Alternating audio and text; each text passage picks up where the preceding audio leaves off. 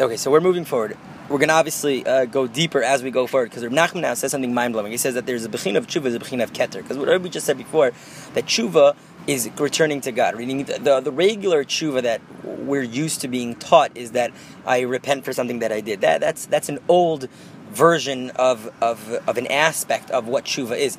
Tshuva really means to return to God. So the whole idea, the whole concept, meaning Reb Nachman says, you think tshuva is that I no longer do what I did? I used to be a bar singer, and now I'm a karbach singer, so I did tshuva. No, I didn't do tshuva. I just changed the way I did things. I'm not the same thing. Tshuva means not to go from point A to point B. That's what Reb Nachman was telling us last time. It's not about going from point A to point B. It's about coming to God. It's about realizing that God is in the spotlight, that I need to give the spotlight back to God. So Reb Nachman is now telling us that tshuva is a bechina of keter. That's the most lofty level of God's perception in the world is God's keter, God's honor, God's crown. Meaning, I'm saying, wow, you have the crown, not me. Till when I sinned, that means I took the spotlight to me. I thought that I run the world. I needed something. I took from God whatever belongs to Him. Now the whole idea is not only to return what I took from God, but to return His status to Him. So I return the status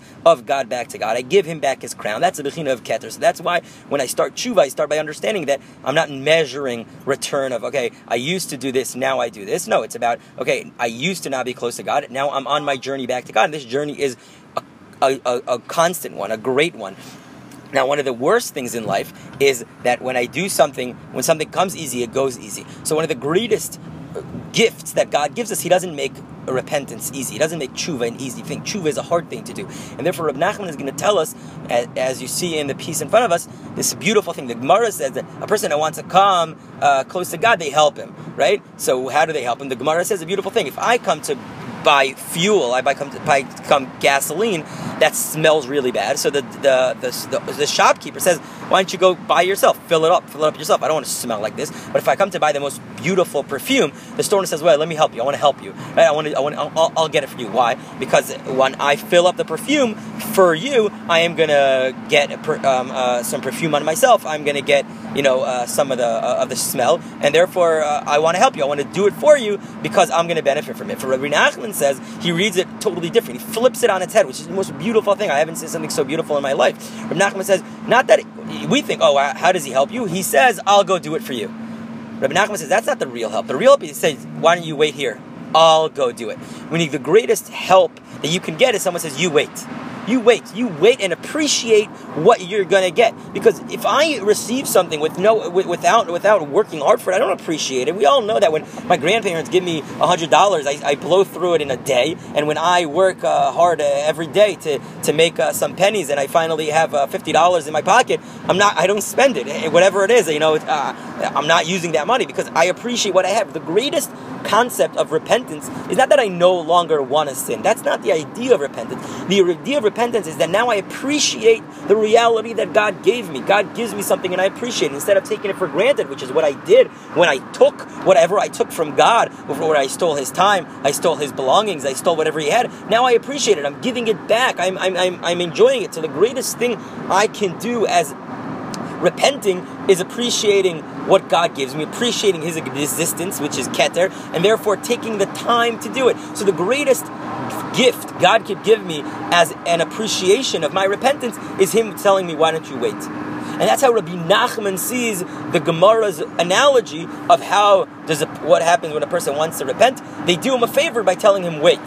Right? Not wait, I'll do it for you, but wait. Just the concept of it's going to take time. And the greatest thing for me to understand that is I'm not on a journey from A to B. Tshuva doesn't mean, okay, I used to like to steal, now I like to give. No, that's not tshuva. Tshuva is returning. I'm on a journey to God. So keter, the greatest thing that we ever can reach is waiting.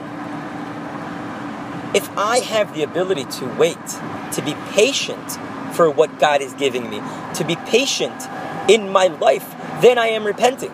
Repenting is patience. Why? Because obviously when I took, aka sinned, right?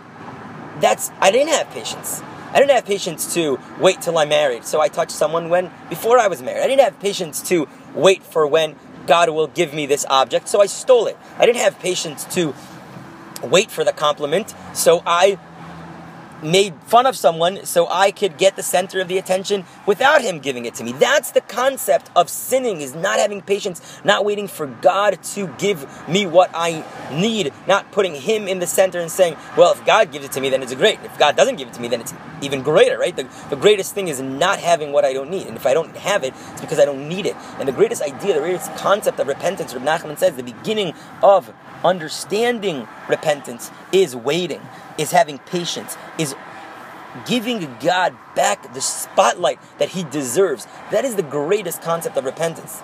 Okay, this is obviously, you need to hear this like 500,000 times, and we'll continue. And I say I'm sorry for it being so long since the last one. It's been a hectic week. Be'ezer Hashem, we should be matzliach to continue. Amen.